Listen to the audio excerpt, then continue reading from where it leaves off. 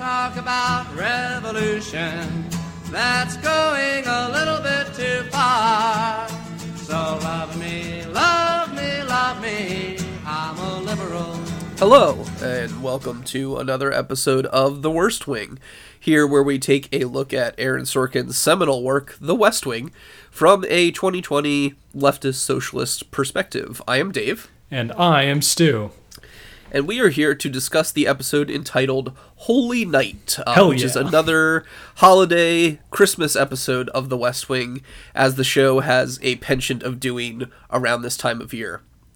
This one starts off with a flashback, not just out of the White House, we go all the way to New York City, but out of our present time as we go back to 1957, when we see three young Jewish men in New York talking about their favorite recording artists and saying that there's no Yiddish word for the word whiffenpoof. Which I found as a Jewish person, I found that whole exchange quite delightful. In a rare change, before we start getting into it, we just want to say ahead of time that we both actually really enjoyed this episode of television. Yeah, and this is actually like the cold open. It jumps right in where it is. It's just enough of a change in the formula to have like a striking impact on both your interest level and honestly like the tone of the show. Yes. Yeah, they after the last few episodes being extremely formulaic West Wing, where nothing really happens here, all of a sudden we're not just out of the White House, but out of time and back to the 50s. So we see these three Jewish men. We quickly figure out they are part of the Jewish mafia, and one of them ends up killing the other because he screwed up.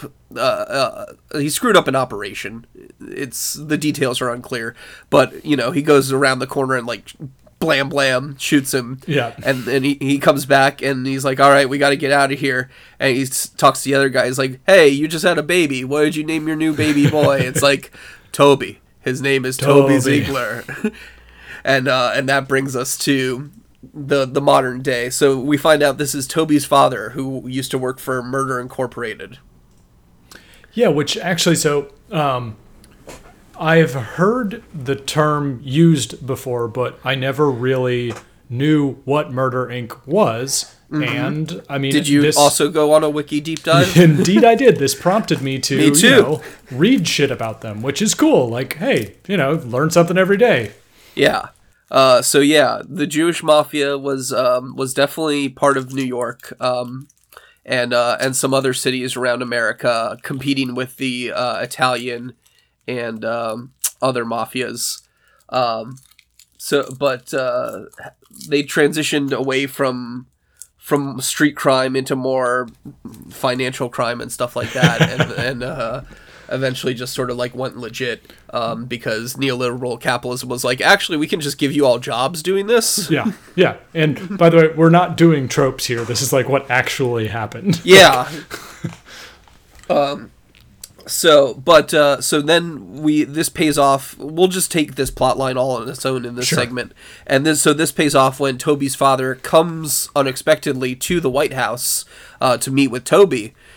Seeking reconciliation. It's clear they've been estranged for some time, and with the news that Toby has a baby on the way, or twins, but the father doesn't know, or I think he knows it's twins, but with the news that Toby has babies on the way, the father has come seeking to make amends with his son.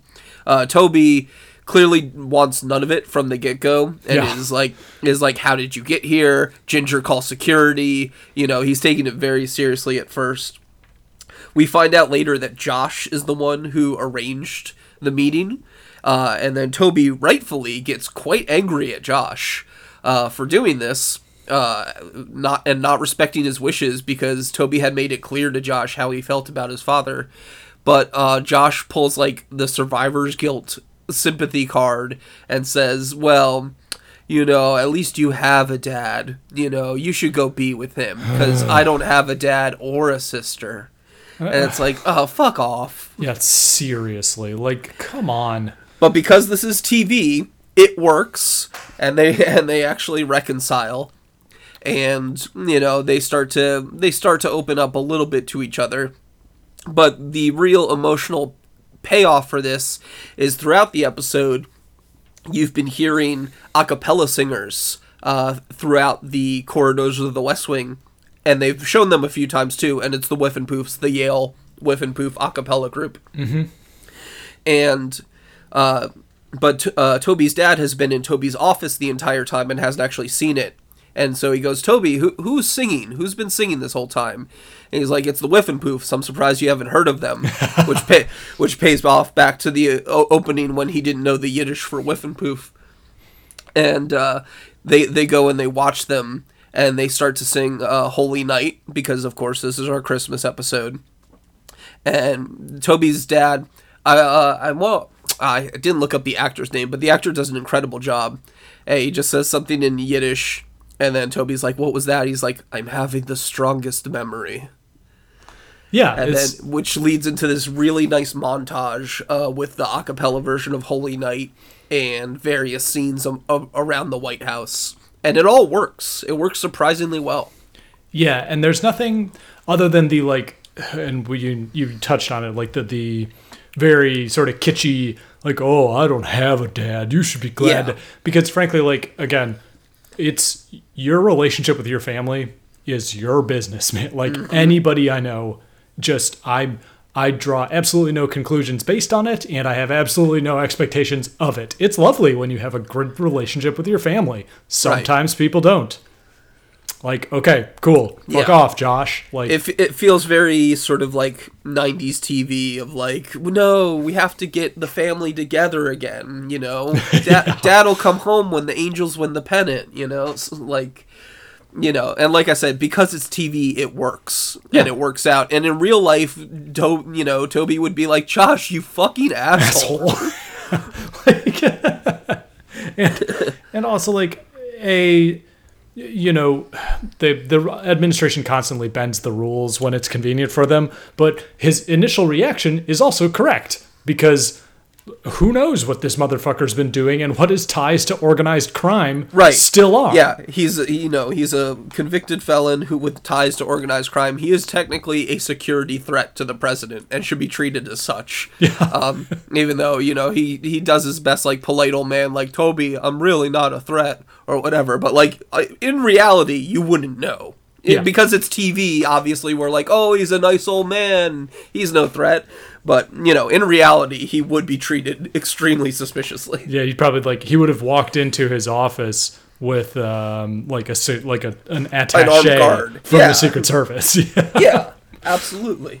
At the bare minimum. And Josh would have had to jump through a lot more hoops to get it arranged in the first place. Yeah. But overall, the plot line works, because, like I said, because it is a Christmas episode, and because they're changing up the formula so much, and we get this nice, beginning and ending payoff, it all works thematically, at least. Yes. Even if some of the details twinge a little. Well, and so, go ahead. No, I was just going to make a personal comment. Oh, Holy Night is my personal favorite Christmas carol. I'm not a huge, Christmas buff, but it's really a beautiful song, especially a chorale format like like I said, it works surprisingly well with the a cappella version and the montage closing out the episode. So let's take a break there, and we'll isolate that little segment on its own, and we'll come back and discuss the rest of the episode.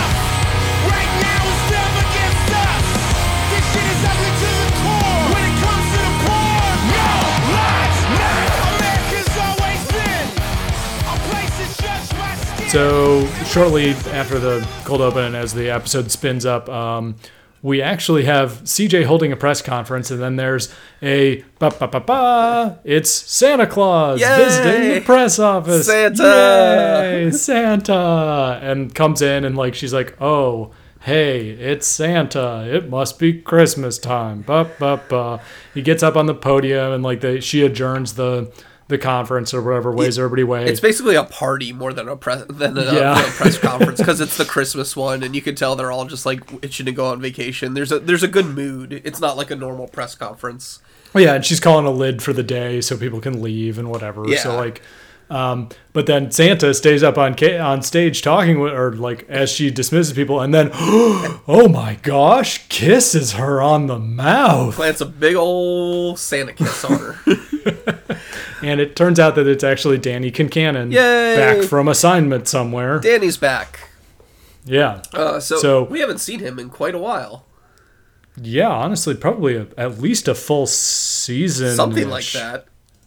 It's at least been like 15 or something episodes. Yeah, it's been a long time. He's been on assignment in Africa, I think is the understanding. Correct. Darkest Africa. Right. So he comes back, and CJ and he's him learned have a lot bits about throughout. cricket. Yeah. So he's been in some British colonial places. Yeah, and he and CJ like have a couple interactions throughout the rest of the episode where they're catching up. He's sitting in the Santa suit in her office, like telling stories, and they're talking or whatever. And then actually what I consider to be probably the best part of the writing of this particular episode is that there's a very slow creeping suggestion and a bunch of leading questions and implications from like the extremely subtle side of the spectrum to basically like, CJ, I know that your boss assassinated Omar Sharif. Yeah. Excuse me, not Omar Sharif, that's the wrestler. Abdul Sharif. Yes. Yeah. Like you said, it's done very, very well. It's the closest the West Wing ever gets to subtlety. Or like you said, starting off subtly and then just leading up to the point where like, no, there were Army Rangers guarding the airstrip in Bermuda. We know what happened. Yeah. Well, it's also the facts that he lays out and puts together are actually really kind of nice and interesting, because obviously we're supposed to think of Danny as like the quintessential, like the journalist, the big journalist guy. And it's actually really, again, well written in that he pounds the pavement, extrapolates some stuff and gets lucky a couple times and like connects these dots and then brings it back to the press secretary for the president, basically being like, well, I like you, so I'm going to give you this like sometime subtle to form heads a up. response, basically. Yeah. Or if you want to give me an official answer that I can run with. But yeah, this is the story is coming, basically. It's coming out. And so what I really like that is then CJ goes to Josh with this and is like, hey, so Danny thinks he knows that we killed Sharif. And Josh's immediate first response is like, sounds like he's been in the Africa heat a little too much. And like just immediately trying to like gaslight Danny and like call him nuts, because and then CJ's like, but no, he actually has like some evidence and sources, and then Josh is like, okay, yeah, we'll work on it, and like immediately shuts down. Yeah, it's great. It's just like basically that's really fun, because Josh gets told to fuck off a lot in this episode. Yes. So now we don't get much more of it than that, other than, now the White House knows that the story's about to come out. But again, we're seeing the nice, true payoff of sticking with serialization and not just letting issues lie in the episode that they come up and then they're dismissed. Now we've got, something that was many episodes in the previous season, and now it's finally fully paying off, and we're 11, 12 episodes into this season. Yeah. So again, props to the writers for experimenting with this kind of arc over such a long period of time, which was, at the time it was just like DS9 in this show. that, a few others, like Sopranos was going and stuff like that. Sure. But there weren't many shows that were willing to stick with this sort of serialization of trusting their viewers to have seen the previous episodes and not just assuming that everyone's coming in to watch a one-off. Yeah, I really like that too, where it's I think we complained about this specifically in the past, where you run into these opportunities for the show to take a bit of license, but instead it just sort of ham-fistedly says to the viewers, hey, remember that guy? Like, he did bad thing. Right. And this time around, it's I just think, like, again, the subtle, it's like Sorkin was not binging hard on cocaine when he wrote this. So it's actually really well done, and I think letting the audience kind of in on the thought process rather than telling them what's going on is super interesting and great, because that's what television should do. Like, right. Good job. Yes, we're showing, not telling. Like there's a way where Danny's doing exposition, but he has to tell a story, but we're showing the impact of it instead of just telling people like, oh, there was an impact, and Yeah, the White House is quote, the White House is freaking out about this, or like whatever. Right. It's like you just see sort of the ripple kind of take place and then start to spread. And you wrote in the notes, it's like the House of Cards is falling down, and that's almost exactly, it's like a slow motion thing where you can watch it start to collapse. Exactly. Which is great. Like, good job. It's all paid off in like a nice way that actually is creating tension and stakes and all these things that we kept complaining about were lacking in previous episodes where there were no stakes. Now we have stakes.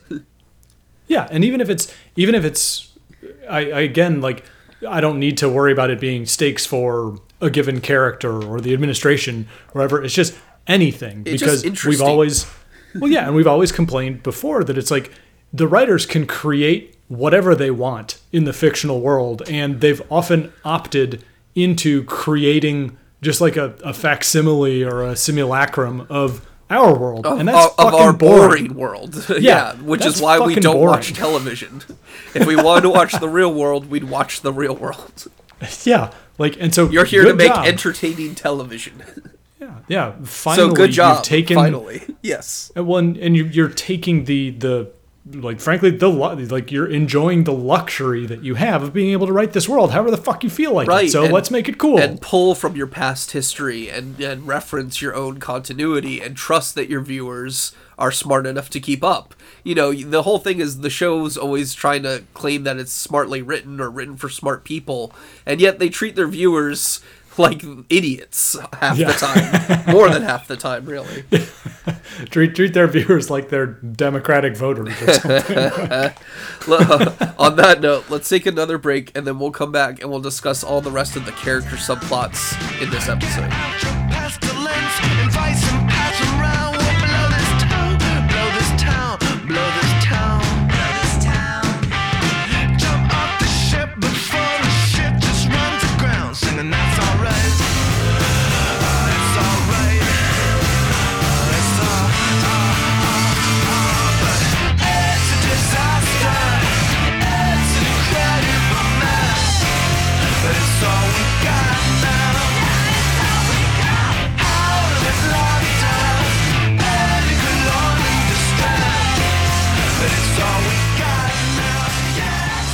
And welcome back. So Will's subplot in this episode is interesting because, first off, Toby moves him into Sam's old office, which initiates rounds of White House hazing from the junior staffers, where it starts with them putting their bikes into his room, which really isn't that bad of a prank because he can like still get to his desk and stuff. So it's like, oh no, there are some bikes in my nice big office. Yeah, it must be tough. Like Mr. that guy with a door. That's really shitty pranking. I just want to say, like, 1 out of 10 on the prank scale. And also, as Will brings up, it's like they constantly reference like this fucking epic blizzard that's happening, that's shutting down all the airports and everything. Who the fuck biked into work today? Seriously. Oh, I better check the weather. Huh, blizzard this evening? Better take my bike. So, yeah, great job with the bikes. Then later on, in a better prank, they paper over all the windows with Seaborn campaign material. Which is slightly better. That's like a 3 out of 10 prank, because at least now he can't see out of his windows. Yeah. Look, So okay, fine. You're stepping it up, and maybe if the episode had gone longer, we would have seen even better pranks or something like that. Charlie and CJ get up to much better pranks than the White House staffers. I'm just saying they could learn a thing or two. Yeah, well. So Will's true subplot, though, is that something about like a note about one of a speech or something, and so him and Toby are supposed to meet with the president to discuss a note on a speech. Toby can't make it, so it's just Will, and then Will is having like a nervous fucking freak out over the idea of entering the Oval Office and talking to the president. Like he couldn't handle it. So he's been assigned by Toby to like handle this by himself, which, okay, fine. You know what? If it's going to be your job is dealing with these people on a routine basis, then okay, you should be able to hack it and be of a certain caliber of professionalism. Right. And here's where it gets confusing, because we've just spent the last several episodes establishing Will's bona fides. Right. He just ran a press conference not like 3 episodes ago with like all the grace and aplomb of CJ. So like, what's this idea that he can't fucking hack it when it or it's specifically the Oval Office that freaks him out. Yeah. Apparently. Where he's like, is that the Oval Office? I'm not looking at it. And I think you noted here, there's other things where, he has done other stuff. He was hooking up a vacation in a castle in Europe. Like last episode. Yeah, his dad was head of NATO. That's his whole backstory.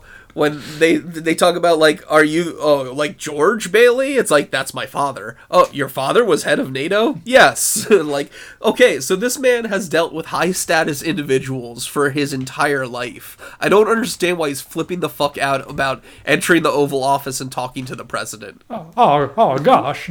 I just realized that his dad's name is the guy from fucking It's a Wonderful Life. What's his name? Maybe it might not be George Bailey. That Okay. might be me screwing it up. Regardless. It's a Wonderful Life.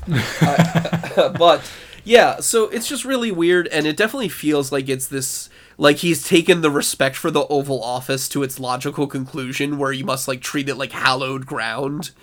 And it's this lib projection kind of thing of like, oh, but it's the president in the Oval Office, and he's behind the Resolute desk, and like they're gonna faint onto a couch. There's a scene in The Simpsons when they break into the museum, and Lisa goes, "But Dad, you can't touch that. It's behind a velvet rope." A velvet rope.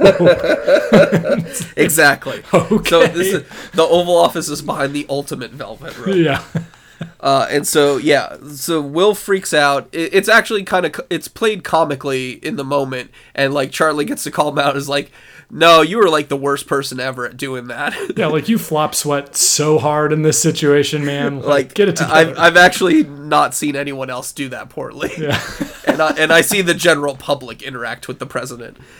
So that's pretty funny. But then it turns out this was all like a secret test of character for Will, where it was supposed to be about how he spoke truth to power. And it's like, he's like, I can speak truth to power just fine. He's like, you wet your pants and called me Mr. Justice. Yeah. Well, I don't even, it's sort of the, I don't know. It just, I'm struggling to frame my thoughts around it because it seems a little incoherent. Like, okay, fine. Workplace hazing, you get on the team, test your mettle or whatever. But also like, yeah, shouldn't you have established this before you hired the guy? Like that, like, hey, by the way, are you gonna freak out when you walk into the Oval Office and have to talk to the president? Because that should have been like an interview question. Yeah, it's like, guess what? Your job is going to be mainly this. So you're gonna have to present him with like notes about speeches and show him your speeches and talk to him quite a lot, actually, about your speeches. Like, because that's what you if do. You're a speechwriter. If you're gonna have a fucking panic attack every time that possibility enters, then you're not gonna be that good at this job. So by the end, he's okay with it all of a sudden because, like, they get into a debate or whatever, and he's fine. And he'll be fine from now on. It just feels like a weird thing to bring up out of nowhere. And again, it feels like this ultra respect for the Oval Office taken up to 11 to, like, sickening levels. Like, filling time, I guess, and being like, oh, we just introduced this character, what can we have him do this time? Again, the actual comical moment of him freaking out about it is funny. And it's good. But, again, it's just like, why, though? You could have filled time in another way. Yeah. Speaking of filling time in other ways, there's also...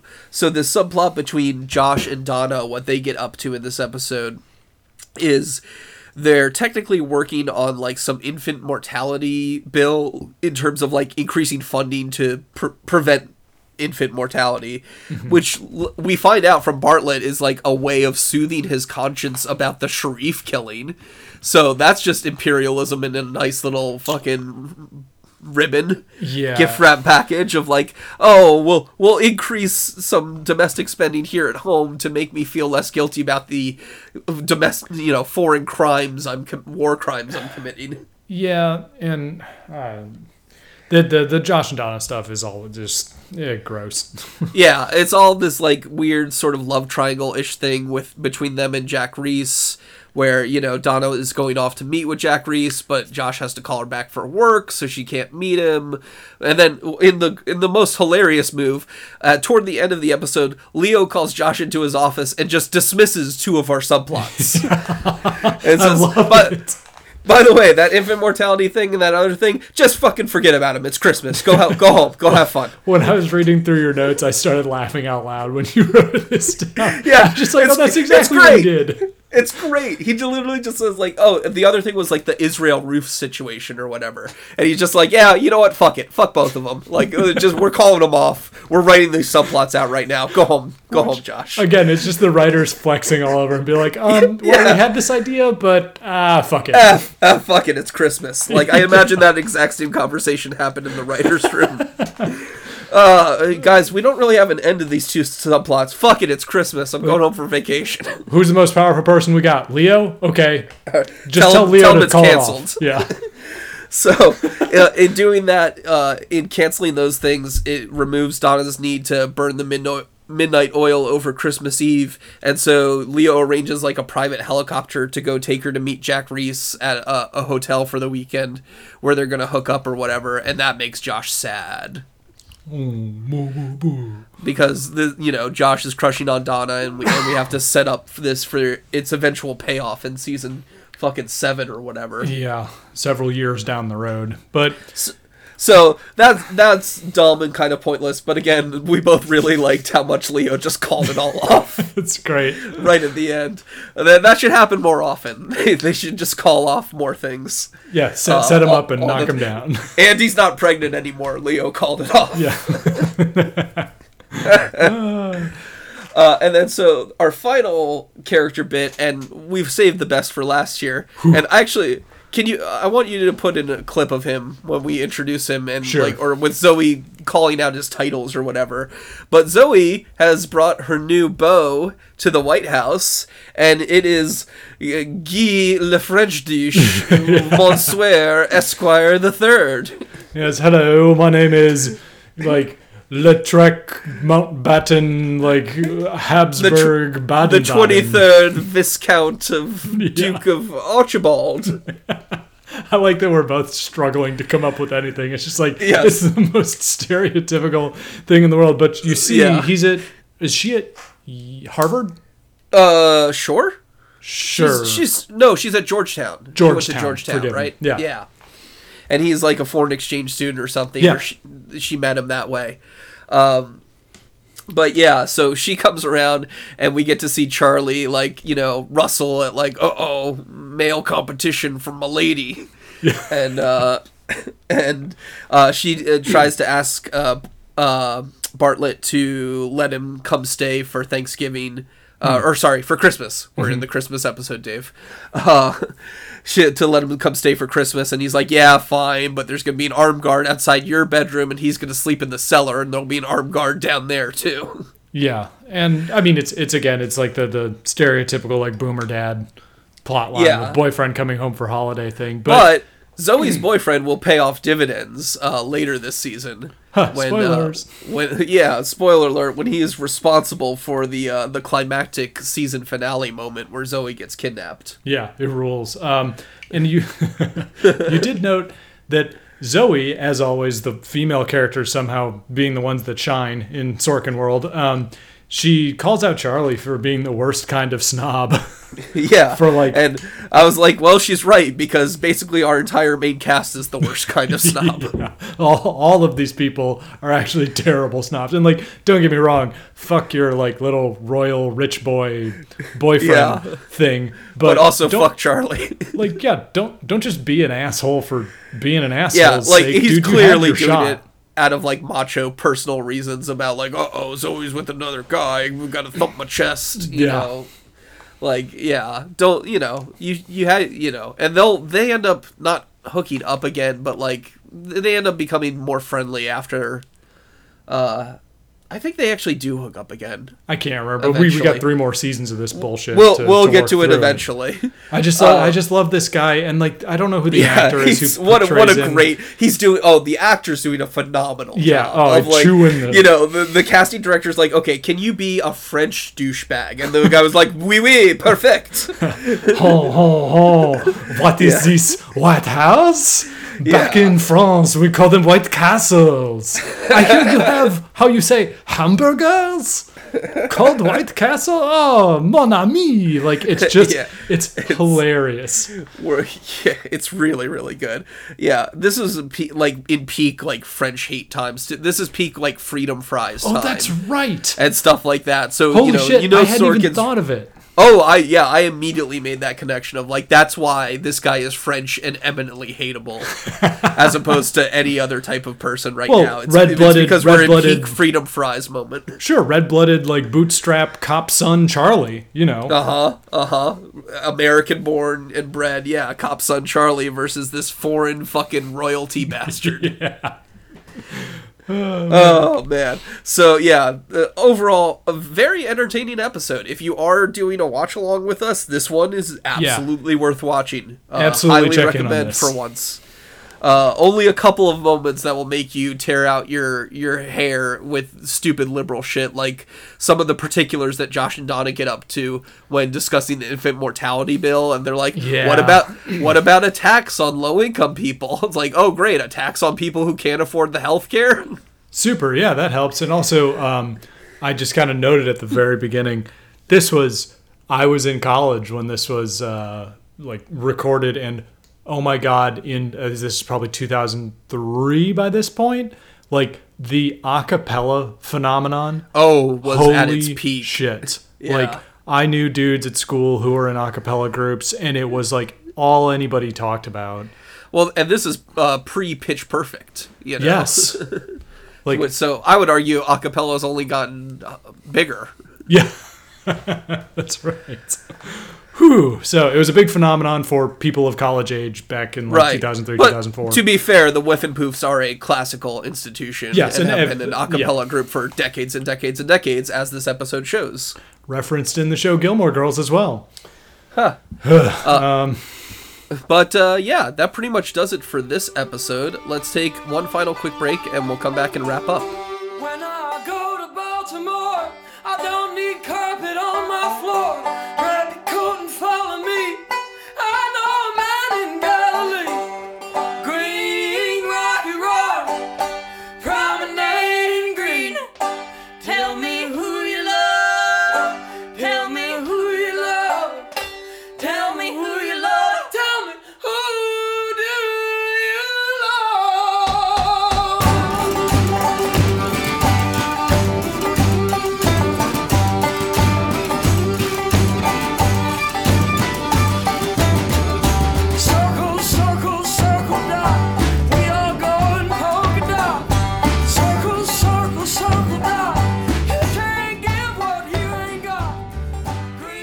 And welcome back. So I would like to note on this day, Friday, October the 2nd, 2020, that our president, God bless him, Donald J. Trump, has caught COVID-19.